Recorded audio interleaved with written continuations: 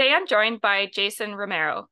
Jason is a highly sought after keynote speaker for conventions, conferences, and commencements, a U.S. Paralympian who was fourth in the world at the Paralympic World Marathon Championships in 2015, a holder of 13 world records in ultra running, the subject of a full-length documentary, and an author of 2 books. In addition, Jason has been an attorney, an executive at GE, and a CEO of a nonprofit that helps children with autism. Welcome to the show, Jason. Thanks for having me, Naomi. I appreciate it. As people can probably guess from your biography, you've had quite the career and quite the life. Maybe we can start from the beginning. Can you tell us a little bit about how your journey got started? Maybe by starting with some of the news that you received when you were younger about your vision. First and foremost, foundationally, I was raised by my mom with one brother, and basically raised by a single mom. And that's kind of where a lot of who I am started with, is my mother and the strength and the work ethic that she demonstrated and modeled for me. When I was 14, I got some interesting news that kind of set in motion some things that would affect me for the rest of my life. I had went to my local school screening, and every year the school nurse did a vision and a hearing screening, and I happened to go in, and apparently I couldn't read the eye chart as good as I should have been able to. I thought I read it just fine, but she told me I needed to go get glasses, and I went to the local optician to try to get fitted for glasses. They couldn't figure it out. That led to a series and myriad of tests with different specialists until I found myself in a small room with a retina specialist who eventually delivered to me some fairly significant news, which was he told me that I was going blind. And he explained that I had retinitis pigmentosa, explained how the disease would cause my eyesight to degenerate over time. And he said I'd lose my peripheral eyesight from the outside in, end up with tunnel vision, and that would shrink down and possibly, close out at some point in time. He also said another symptom was night blindness, which I was experiencing significantly at that time. And after telling me about this condition that I had, he went on to ask me what I wanted to do with my life. And I was raised by a single mom. Nobody had gone to college. My mom told me and my brother were going to college and graduate school. We're going to do something with our lives. And so I confidently told this retina specialist I'm going to be a doctor, a lawyer, to which he responded that I should not consider that as viable options, that I would probably have no eyesight by the time I was 30. So like 15, 16 years. And I needed to learn to do something with my hands. And he told me point blank, most blind people don't work. And that was how the news was delivered to me, that I was going blind, which was a bit shocking. Not the best bedside, as I'm 53 years old now, looking back at it. I have some different thoughts about that. But the fact is, I got the news. And what I learned at that point, which was actually really nice and really good, was that I was different. And I firmly believe that we're all different. I believe every single person who's walking around on this earth has a difference. Sometimes it's easy to see, like I walk around with a cane now so people can tell I got something going on. Sometimes there's a hearing impairment. Sometimes there's dyslexia, there's hidden disabilities, there's emotional struggles. There's just a variety of different things that everybody has we're going on with, dealing with. But that was the beginning of my journey to understand that, throughout my life, I was going to need to learn how to adapt in order to move on and accomplish things that I wanted to accomplish in life. And it certainly seems like you've adapted in many different ways over the years. I guess from there, even though, the doctor said, do something with your hands, don't even bother with going to school, I got the impression that you did not pay attention to that advice. Yeah, so I was 14 years old, and as soon as I found out I was different, I couldn't see like everybody else, a lot of things snapped into place and made sense. But I'm a fairly social guy. And when I was in school, I would always sit in the back row, and I was the joker, and I could never see the chalk. It was a chalkboard in my day, not a whiteboard like these days. but I could never see what the teacher was writing on there. And I didn't understand how other people were getting information. I thought everybody saw like me, like we just couldn't see what was going on. It was silly to even have a chalkboard because nobody could see what was on it. And when this eye doctor told me that I had something different going on, I was like, uh-huh. So yeah, I was like, well, I got to figure out how to get this information. So I moved up to the front row. That didn't work. My stepfather at the time, my mom had remarried, and he had told me, he's like, hey, why don't we go to like Walgreens and get some half glass readers? And we did go to Walgreens, and I got some half glass readers, and I started wearing those around. And I always make the joke when I'm telling this story that, now I got some gray, maybe they make me look kind of distinguished now. But at age 14, when I'm walking around school with these things, I got teased, they were called granny glasses, librarian glasses. And I always make the excuse that that was the reason why I couldn't get a date for homecoming, was glasses, not my charming personality. But, it was something to work with and work around. And it really did teach me that when there is an adversity, we need to adapt in order to go on and to accomplish or to achieve. And it's been a lifetime journey for me to be able to do that. Just some interesting stories about differences. Before I got this news, I remember being in English class, and from time to time, the teacher would always tell everybody, take out your books, and we're going to read for 30 minutes.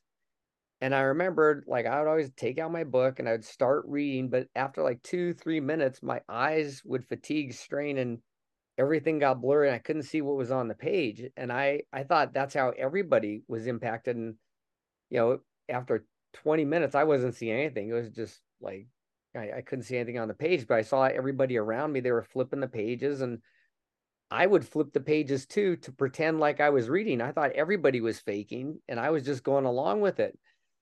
And after I received the news, I realized, I was like, oh, I get it now. Like, I'm different. I'm not seeing like these guys. So that was a catalyst for me to understand, I need to figure some things out. And I did.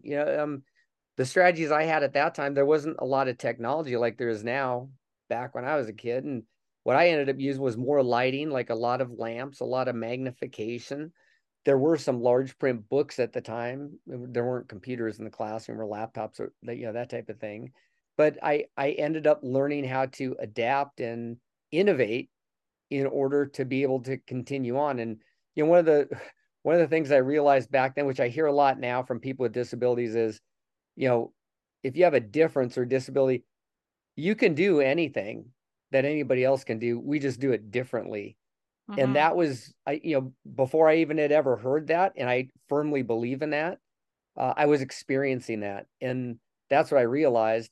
Sometimes what it meant, though, in order to accomplish what I was trying to accomplish or what somebody else was trying to accomplish, I had to work harder. And that was no problem. I was taught, like I mentioned, I was raised by my mom, who had, just an incredible work ethic. It's what my mom did and how she raised us and was able to move us forward was absolutely incredible. And I was taught work ethic from my mom. So I had no problem, putting in the hours, staying up, late at night, going over the same book chapter time and time and time again until I was able to obtain the content, or let my, using my eyes, letting them rest, using my eyes, letting them rest, implementing additional adaptations and trying to be creative in this, because at the end of the day, the point was to try to get through school. And whatever I had to do to get through, I was gonna get through, and I eventually did. It was a great lesson for me, and something that I carried on later on in my professional career, athletic careers, my pursuits, being a father, just anything I do in life.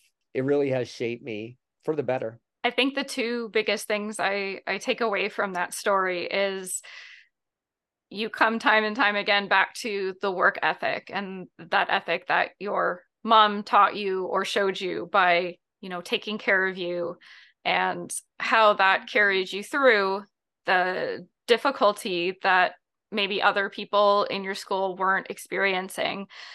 And the other piece around it, I think that was important for us to think about, is the fact that,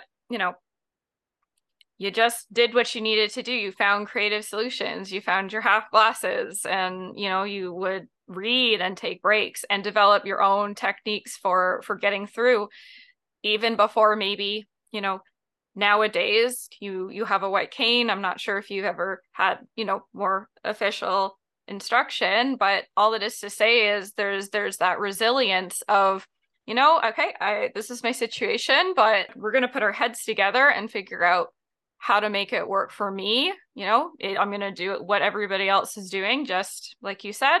It's just going to look a little different. And you mentioned work ethic at the very beginning, and I think that's the key factor in a lot of this. And a lot of times when we do confront adversity, it boils back down to work ethic. Sometimes that could be described as perseverance or determination, fortitude, pick your word. But at the end of the day, it's not giving up or giving in, and continuing to move forward and onward. And that's been definitely a continual theme in my life. There's times too when the pity party starts, and I'm not immune from that. I've had that, definitely had that in my life. There have been times when my adaptations were not success, because when you try to implement adaptations or come up with a creative solution, you don't succeed. Sometimes if you get really lucky, you succeed the first time, but most of the time you go through a variety of different iterations of an attempt to try to adapt, and then that adaptation hits maybe 70% of the mark, but you need 85% to be able to succeed. So it's actually a failure in an adaptation. You need to go back to the drawing boards, modify that adaptation, bring adaptation version 2.0 to the table. And sometimes you go around and fail a bunch of times trying to adapt, and it may be 20 go arounds until you find something that works, and then your eyesight changes and you're starting all over again. But that you mentioned a key word in this, which was failure. And that's definitely a piece of my life, is failure. And I've learned so much more from failure than when I'm able to succeed and adapt and achieve something.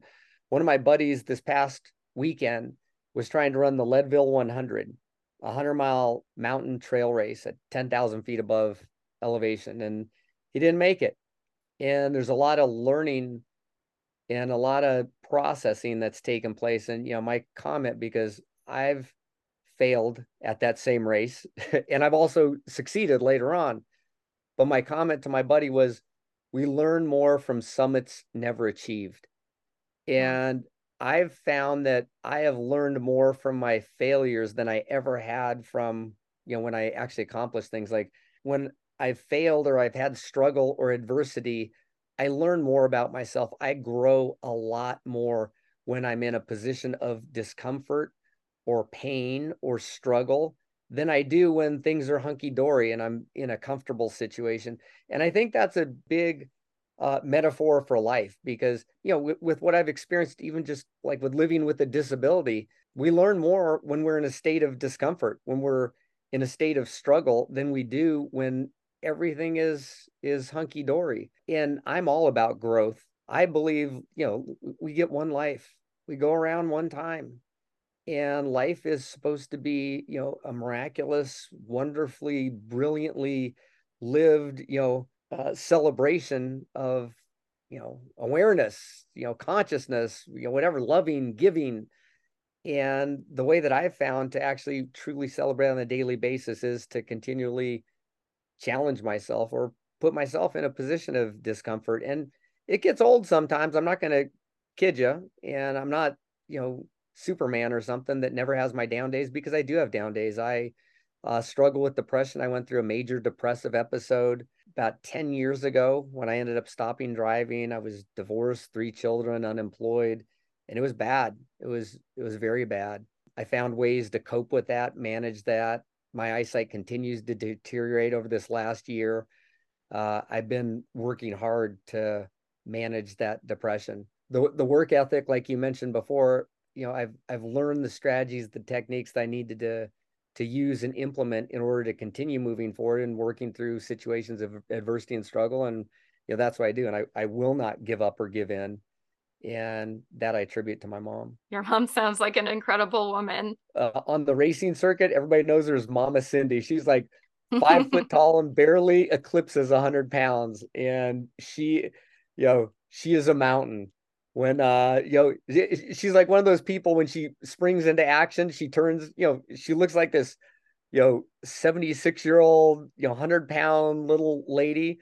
And when she springs into action, a racer starts doing her thing, she turns into like this 10-foot giant that everybody's just like, whatever you say, Mama Cindy. Yeah. It's been really cool. That's amazing. I didn't realize that she was still along for the ride in your running career. So she comes to participate or cheer you and the rest of the folks on as well.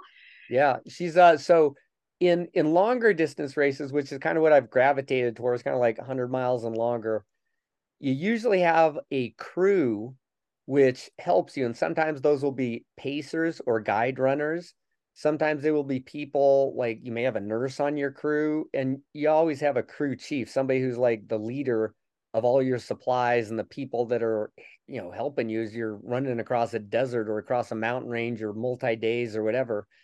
And my mom has served as my crew chief for every run that I've done. And we've been in some really interesting environments. Like, we've been in Death Valley in July, like 130 degrees, or like I mentioned, this Leadville race, mountains, crossing, running across Puerto Rico or running across Greece or across the US. And she's just learned how to crew in races, in self-support adventures, in expeditions. And she really is incredible. I mean, we've been around some of the greatest runners on this earth in some of the most extreme conditions. And it's been amazing because my mom has gleaned different techniques that other runners have used or other crews have used to try to help their runner when they get in situations of difficulty.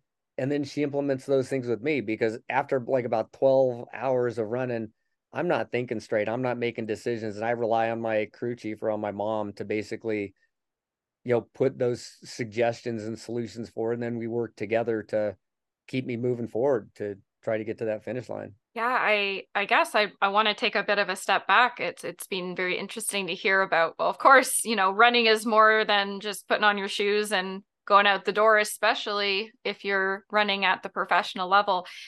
But can you tell us a little bit more about how did you get started with running in the first place? What motivated you to take it up and go all the way to, running across the world, across the states? There was a real formidable experience that happened to me when I was a teenager. And I mentioned that my mom had gotten remarried to my stepfather's Fred. He passed away quite a bit of time ago, but he had a brother named Ted Epstein. And my uncle Ted was a lawyer. My stepfather was a lawyer too. But my uncle Ted, he got to be like about 50 and he figured, he'd had enough being a lawyer and he was going to stop being a lawyer, is going to become an artist and start doing endurance athletics. And the whole Wow. family looked at him like, okay, Ted, you're kind of like, what do they say? Curl your hair and brush your teeth, cuckoo. And Uncle Ted's, whatever. And he went, he made tremendous art. And then he started doing this like endurance stuff. Like, he was like training for something he was going to do in Antarctica. So we lived in Colorado. He would go to this meat locker in a small town where they had cattle and they'd slaughter the cattle and they put the sides of beef in this like freezer. And he would go in there and he'd run in place or climb ladders for like 8-10 hours a day. And everybody's Wow. like, what is this guy doing? Like he's wacko cracko. Well, turned out one day Uncle Ted had I was born and raised in Denver, and Boulder's not too far away, but Uncle Ted had a race up in Boulder. So my stepfather said, hey, kids, to my mom and me and my brother, hey, we're gonna go, up to Boulder and see my brother. He's in a race. And we're like, oh, cool. I figure it's gonna be like the 100-meter limp, the geriatric Olympics, and everybody with their walkers kind of like, a bunch of blue hairs, like, going down the track. Well, We get to the CU field house, pull up in the parking lot. There's no cars there. Like, what is going on? My mom, my stepfather walk us inside of the CU field house. No lights are on, no bleachers are pulled, there's no noise, no concessions. I'm like, what is going on? Like, are we at the wrong place? And then we get further on the inside of this, and there's an 8 mile track on the inside of the CU field house. And off in the distance, like, I can't see good in the dark, but I could see with the light coming in, there was a silhouette of what appeared to be a human, and it was moving real slowly, like around a track. We got closer. I'm like, what is going on? So my stepfather, my mom explained that my Uncle Ted was staging his own 6 day race to try to see how far he could go in 6 days. And this was the 6th day. He'd been going around this 8 mile track for 6 days. He would go for 8 hours, and he had a tent pitched in the infield of the thing. And then he would sleep for an hour. Then he'd get up and go another 8 hours and sleep an hour. And it was unbelievable. We got there, and my Uncle Ted, he's probably like 6'1" or maybe 6'2", and tall, skinny guy. I'm 5'8" on a good day. But at this point, we encountered Uncle Ted. He was slunched over. Like, him and I were the same height. He couldn't stand. He couldn't even like talk. He's like, oh, you know, and I was like, what is going on? And I got on the track with Uncle Ted, and he was shuffling, like he was trying to run like a very, very slow jog. I was walking as quick as Uncle Ted was running. And I just went around and around with the guy, I remember, and I was blown away. He had a little table there with his like little food and water, and then there was a bath. Like, my mind was blown, and he had all these different shoes because his feet had swollen up. He had size 15 shoes, and that wasn't what he normally wore. I mean, I'd never seen a shoe so big. Hmm. And Uncle Ted ended up going like over 300 miles in that venture. But I remember, after a while, my stepdad, my mom, my brother, they all got sick of it. They're like, okay, like, we're bored with this spectacle. I could have just went around and around with Uncle Ted forever. And that blew me away, because what I realized in that instant was that we are all capable of the extraordinary, because Uncle Ted was nothing extraordinary from an outside perspective. But obviously, there was something extremely extraordinary within him to do what he did. And to give you a little more flavor about my Uncle Ted, so that was my first, encounter with this. Uncle Ted ended up swimming around Manhattan Island. Um, he was the first person to swim across the Bering Strait.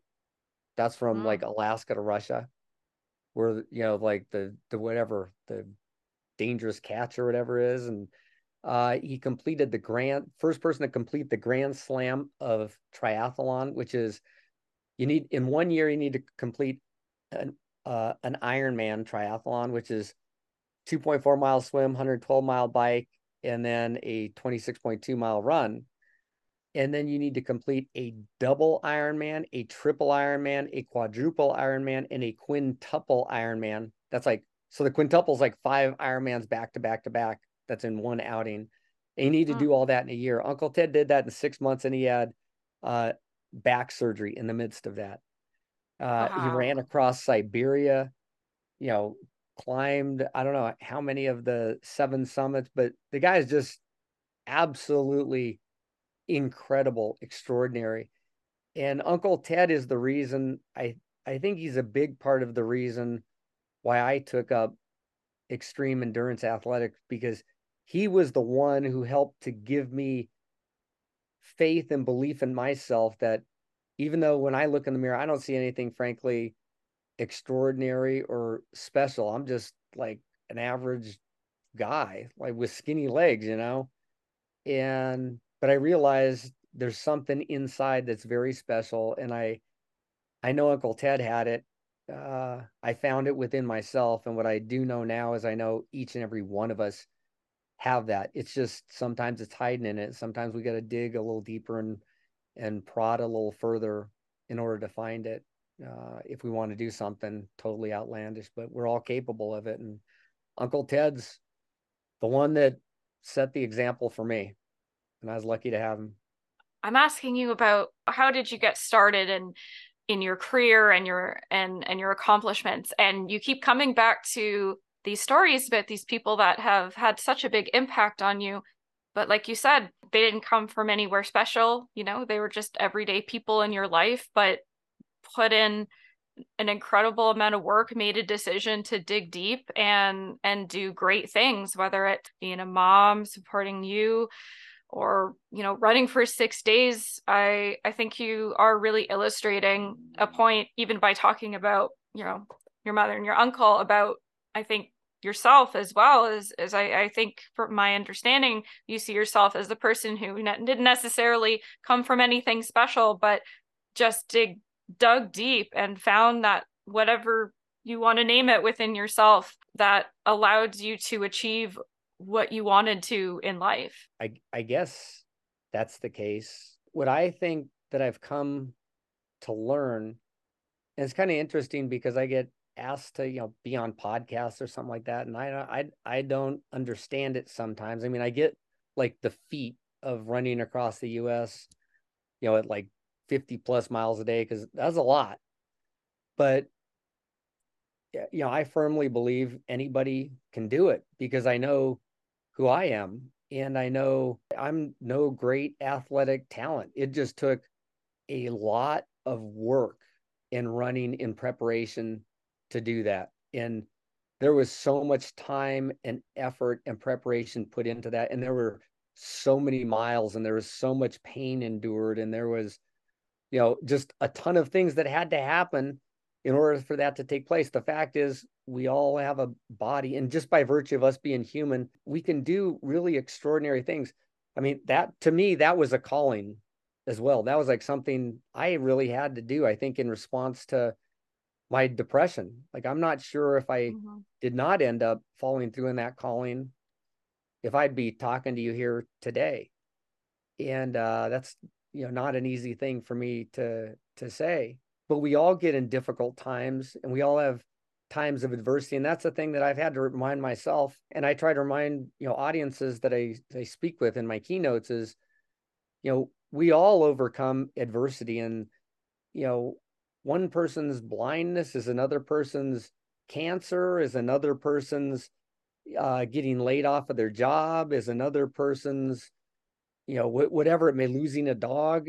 And these different struggles, adversity, are not to be compared with which one's worse or easier, because for each person, whatever that particular adversity is, it may be the most difficult thing that they're encountering up to that point in their life. And the fact is, if we're all listening to this right now, and you and I are speaking, we've gotten to today. And in getting to today, we have encountered countless small little adversities, and we've been able to overcome them to be able to get to today. They haven't stopped us. We've gotten to today. And that's something that I've always reminded myself, especially when times get tough. I'm like, I've done this before. I can do it again. And I know that. And I believe that with everything that I am. I know that I can do that. I believe in myself. I believe in divinity. I believe there's something much bigger than me that's moving things along. And if, my time comes, I'm going to be plucked out. But as long as I'm still here, I know I can keep doing it. We all have that capability. Many times it's our decision, when we get knocked down, or when we fail, or we experience pain or fear, whether we want to kind of press pause or, check out of the game. And that's something that racing really has taught me. There's a great mentor in running that I have, who ended up becoming a friend. His name's Marshall Ulrich. And Marshall is the man when it comes to extreme endurance, efforts. Like, he has climbed the 7 summits, like the highest peaks in the world. And he has ran across the US at a quicker pace than I have, ran across the Badwater Desert, self-supported. And just, I mean, I can go on and on about it. It's like my Uncle Ted. He actually knew my Uncle Ted back in the day. I didn't know. But Marshall's piece of advice to me has always been, never take yourself out of the race. Meaning, if you're in a race and you miss like a time cutoff, because for many of these races, there's a time standard. They don't want you out there for like 5 days doing 100 miles. Usually it's a 30-hour time cutoff for 100 miles. Even if you're in pain, you're vomiting, you've fallen over, absent, breaking a bone or something needs medical intervention, you don't take yourself out of a race. You never quit. There's a difference between being timed out and quitting. And Marshall's piece of advice is so true. And when I've raced and I've been at that juncture to either take myself out or continue going, I have continued going. I did quit once and it haunted me until I was able to get back. Took 2 more years until I was able to finish that particular race. But what I've learned is when I get into the worst parts, when I think I'm at rock bottom in a race, as long as I don't quit and I keep moving forward and I keep trying, eventually I feel better and I can get back into a running state. And that's something that, it's a great metaphor for life. The only thing we can count on in life is change. If we're at our highest of highs, everything's wonderful, great, everything's, hitting on all cylinders, you can bet it's going to change. Sooner or later, you're going to come off that high and life's going to mellow out and it's going to change and it's going to get a little tougher. Or on the antithesis, if you're in rock bottom right now and things are very tough, you can't see your way out, it looks like there's no hope. As long as you keep moving forward, don't quit, it's going to get better. The only thing you can count on is change. That's life. It's the constant wave. As long as we keep moving forward, just like in a race, as long as you keep moving, don't quit, don't pull yourself out, it's going to get better. You're going to be able to make a comeback. And that's true in life. I've been laid off from jobs before and I thought, oh my gosh, how is this going to work? How am I going to be able to, support my family, to keep a roof over our head, that type of thing. You apply for jobs, you get rejected, go for interviews, eventually you land a job and then you're back at it again. When you're in that position of being, at your rock bottom or in that state, facing that state of adversity, there's a lot of pain and fear that goes along with that. And that can be paralyzing at times. And I have my own strategy for how I get past those points, and everybody probably has their own coping strategy because they've gotten to today. I firmly do believe we are capable of absolutely everything and anything, each and every one of us. And I think we've demonstrated that ability. A lot of times we need the reminding that we do have that ability to overcome adversity, whatever we may be facing, because that's part of the journey of life. It's part of the beauty of life too. It makes it really cool and interesting and fun. And one thing that you're doing these days is, well, you're coming on our show and sharing that message, but you've also shared that message in the books that you've written and the keynotes that you do at various organizations. Can you share with us a little bit about how you wound up getting into that space where you were sharing your story with a wider audience? I never set out to become a keynote speaker or to write books. Frankly, I couldn't read many books because I couldn't see. I think, I joke with people sometimes, like I've really read 5 books in my entire life, cover to cover, and I've written 2 now. Writing those books is probably more arduous than running across the US to me with how I operate. How all that began was when I started out, I was trained and went to school to be a lawyer, found out I didn't like that and went to a business career. And I really liked that. I worked for General Electric for like 10 years and I ended up on an expatriate assignment, working in the Caribbean, eventually led a smaller division of GE Capital in the Caribbean on the consumer finance side. And they were tremendous assignments, tremendous jobs. And I ended up stopping working pretty much because of my eyes. And I went into a severe depression, what I considered my rock bottom in my lifetime as it pertained to me. And when I was in the midst of that severe depression was when I believe I received a calling from something larger than me to run across the US, and I accepted that calling. And that's how it happened. It's crazy how it happened that I could be in a total severe depression, not even knowing how to go on with life, or sometimes contemplating whether, I wanted to. And at that point, make the decision to run across the US and then do the training, figure out how to do it and actually do it in that state of mental health. What ended up happening was after I made it across the US, there was like some minor media coverage when I was going across. And afterward, I had gotten a call.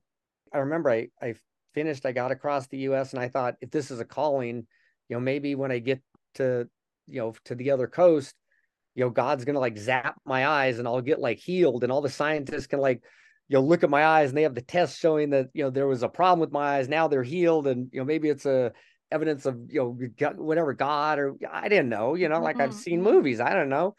Well, I get to the coast and turns out like my eyes did not get zapped with healing powers. They actually got worse over the run. And my mom had crewed me that entire trip. And she drove us back to Denver 3 days later. I remember I got back to my home in Denver and I was like, I don't know how I'm going to survive it when the depression comes back. And I was just sitting in my house waiting for it to come back. I was like, I don't know how I'm going to make it. And the phone rang and an organization asked me, they said, we heard about your run. Would you mind coming in and talking to our employees about your run? I was like, talk about what? Like, I didn't even understand. I didn't get it. And I went there and I kind of hacked my way through and kind of told the story, and everybody clapped and they seemed like real happy. I was like, I didn't understand what just happened. And then I started receiving some more calls to go talk to like organizations, and they were like going to pay me. I was like, what do you mean you're going to pay me? And I'd given, talks to my employee base before, and I'd, talk to them about, okay, these are our metrics and our goals for the upcoming fiscal year. This is what we need to do to be able to attain that. These are going to be how we're going to grab the revenue. This is how we're going to manage the expense. This is what this means to you and me. And, on 3 GE, let's go. But I'd never given like a motivational or an inspirational talk. I'd given kind of like a business leader talk. Well, I ended up thinking, I'm like, well, if I'm going to do this, when in my days at GE, I'd been to keynote addresses where, you hear about, somebody who climbed K2 or, canoed across the Atlantic Ocean or whatever. And that apparently was what I was doing. But I wasn't there to just talk about some feat. What I wanted to do is, if I was going to take people's valuable time, I wanted to share some things about life that I'd learned, and obviously intertwine them into the story of running across the US, but really hit on some really important things that I think are critical for all of us. And that's what I ended up doing for the next 6 months. I, lined up my kids' stuffed animals, and I built the presentation, and I practiced talking to those stuffed animals. Sometimes I'd sit my dog and my cat down. Sometimes I'd make my 3 kids sit there. Sometimes it would just be a wall, and I'd videotape myself. And I built this deck. And after 6 months, I kind of came up with a, a story and a talk that I think really adds value to people. And it really challenges people to make them think. And it does it with an entertaining story. But it also goes to the core of some of the most fundamental things that we all have to contemplate in this life. And that's what gave rise to the keynote speaking. And that's what I've been doing for the last 7 years. After I was given some talks, I remember after one of the talks, one of the audience members came up to me and shook my hand and said, that was really wonderful. Where can I get your book? And I was like, I don't have a book. Like, every speaker's got a book. I was like, I don't have a book. And that kind of got me thinking. And one of my kids was with me then, and Sierra, my oldest, she could drive at the time, and she would drive me to and fro some of these things when they were local. And I remember her telling me, she's like, Dad, I didn't know all of that part of the story. Like, she heard some of the talk. I was like, oh my gosh, my kids don't know how I got to this point. And I thought it was really important. Like, some of the things we've talked about, like, we all encounter adversity. We all get through adversity. We all have gotten to this point. We need to be reminded of some of those things. And that really began me thinking. I'm like, I'm going to write a journal for my kids so they understand how I got to this point, how and why this run happened. Because maybe in their life, they're going to confront something very difficult, and they're going to need to know how to get through it. And I could provide an example. So I ended up writing this journal to my kids, and my oldest daughter read it. And when she read it, she's like, you got to publish that. And I'm like, I'm not public. That's like a journal. That's like a diary, to you kids. That, like, after I die, you guys will read it. Like, I'm not. And she's like, you got to do it, Dad. You have to do it. And that's where the first book came from. It was really a journal to my kids, and it's called Running into the Dark. Then after I, released that book, did more speaking, I kept getting a common question from audience members asking me, how was it that you didn't quit? Like, how were you able to continue on through this story of like kind of like wave after wave of adversity? And I think we all do it. And as I thought deeper about that question, there's a process for how we get things done and how we move through failure and accomplish things. And that's true in our athletic pursuits, in our career pursuits, in our relational pursuits. And it's the same process. After years of thinking about this, I drafted out my years at GE. I always learned, we process map things so people can understand kind of in a visual, like one-page graphic, how does this get done? And I drew the thing up. It really made sense to me as I talked more and more with people about it. Like, oh my gosh, it makes sense. I was like, I'm gonna write a book. Like, I don't know why I wasn't taught this, because I don't think I invented it. I don't think I discovered it. I think it's been around and part of our human experience for as long as humans have been around or things have been getting done. I wanted it to be put in place because I would have appreciated that, I know, as a kid, or as I was setting out to do this very difficult task, that was first impression for me or first attempt for me. Because part of succeeding, and that second book is called The Success Cycle, but what I learned is part of succeeding is failing. And many times when we fail in the pursuit of success, we tend to give up. Well, we don't give up. That's part of success. Albert Einstein's quote is saying failure is success in progress. Thomas Edison said he failed 15,000 times to succeed once. And I think when you talk to people who accomplish really extraordinary things, they understand the value of failure. And that's part of this. That's part of the human experience. Part of adversity and exercising resilience is when there's adversity, sometimes if it's easy adversity, maybe you overcome it on the first time. But if it's difficult or the first time you've encountered it, you may fail a few times in trying to overcome it. But if you exercise your resilience and go through this success cycle process, it happens. So that's, I guess, the long story of how this speaking thing and the author thing came about. It was never planned. Sometimes people ask me now, like, how can I career path into being a speaker or an author? I was like, I don't know that there's necessarily a career path. I don't know that there's training to do. I'm like, go through something really difficult, figure your way out of it, and then, have a desire to share that knowledge with other people. And I think, that's a really good way to become a keynote speaker. Absolutely. I will admit, I myself sometimes wonder how do people get into it? But to your point, it sounds like it's not something you set out to do, but at least when you were, 14 years old, you didn't say to the doctor, no, I'm going to be a keynote speaker. But it's something that by following your calling and your passions, people responded to that, right? It's not something where you were saying, oh, I have a story that I want to share with the world. And I mean, at some point, that certainly seemed to be the case. It seems like where you are today, it just started by following your calling and your desire to achieve, to explore, to learn, to fail, and just like you said earlier, just to figure out what this life thing is all about. And through that, people came and wanted to learn more about your journey, and it seems to be inspiring people nowadays. I think one of the things that I've learned about, telling my life story in a public space is that it's not even the story. Like, people,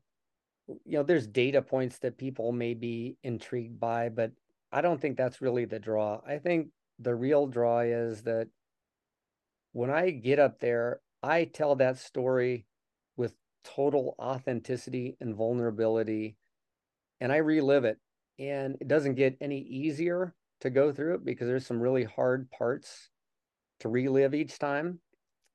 And it takes a while to recover. It's a performance kind of, but it's not a performance. It's getting up there and being absolutely raw and vulnerable. And that's what I think ends up being inspiring, Naomi. I believe all of us have an amazing story, but I don't think that we all share in a vulnerable and authentic way. And there's a bit of an art too to summarize your entire life into 30 minutes and make sure there's some teaching points and you have it be captivating, take people on an emotional journey. That's a lot, but that can be learned. But to tell it with total authenticity and there's no, when I'm on stage, there's no peeling back the layers of the onion.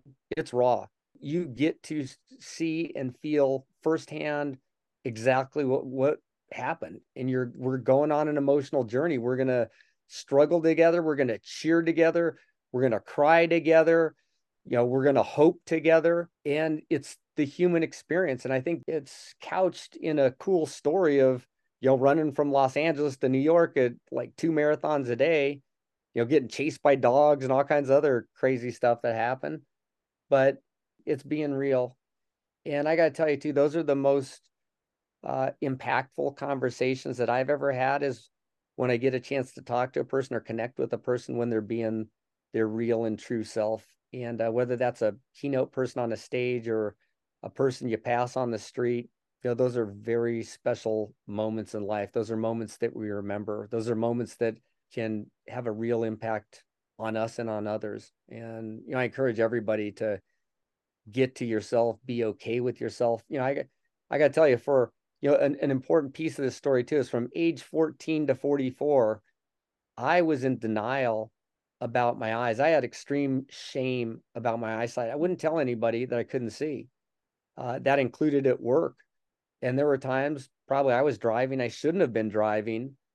Things that I was doing, I probably shouldn't have been doing, but I was too shameful about my condition to tell anybody else, until it got to the point where I couldn't hide it anymore. And I was not being my authentic self. I was not being myself. I was being an imposter. And it's only within the last 9 years have I really learned and embraced who I am.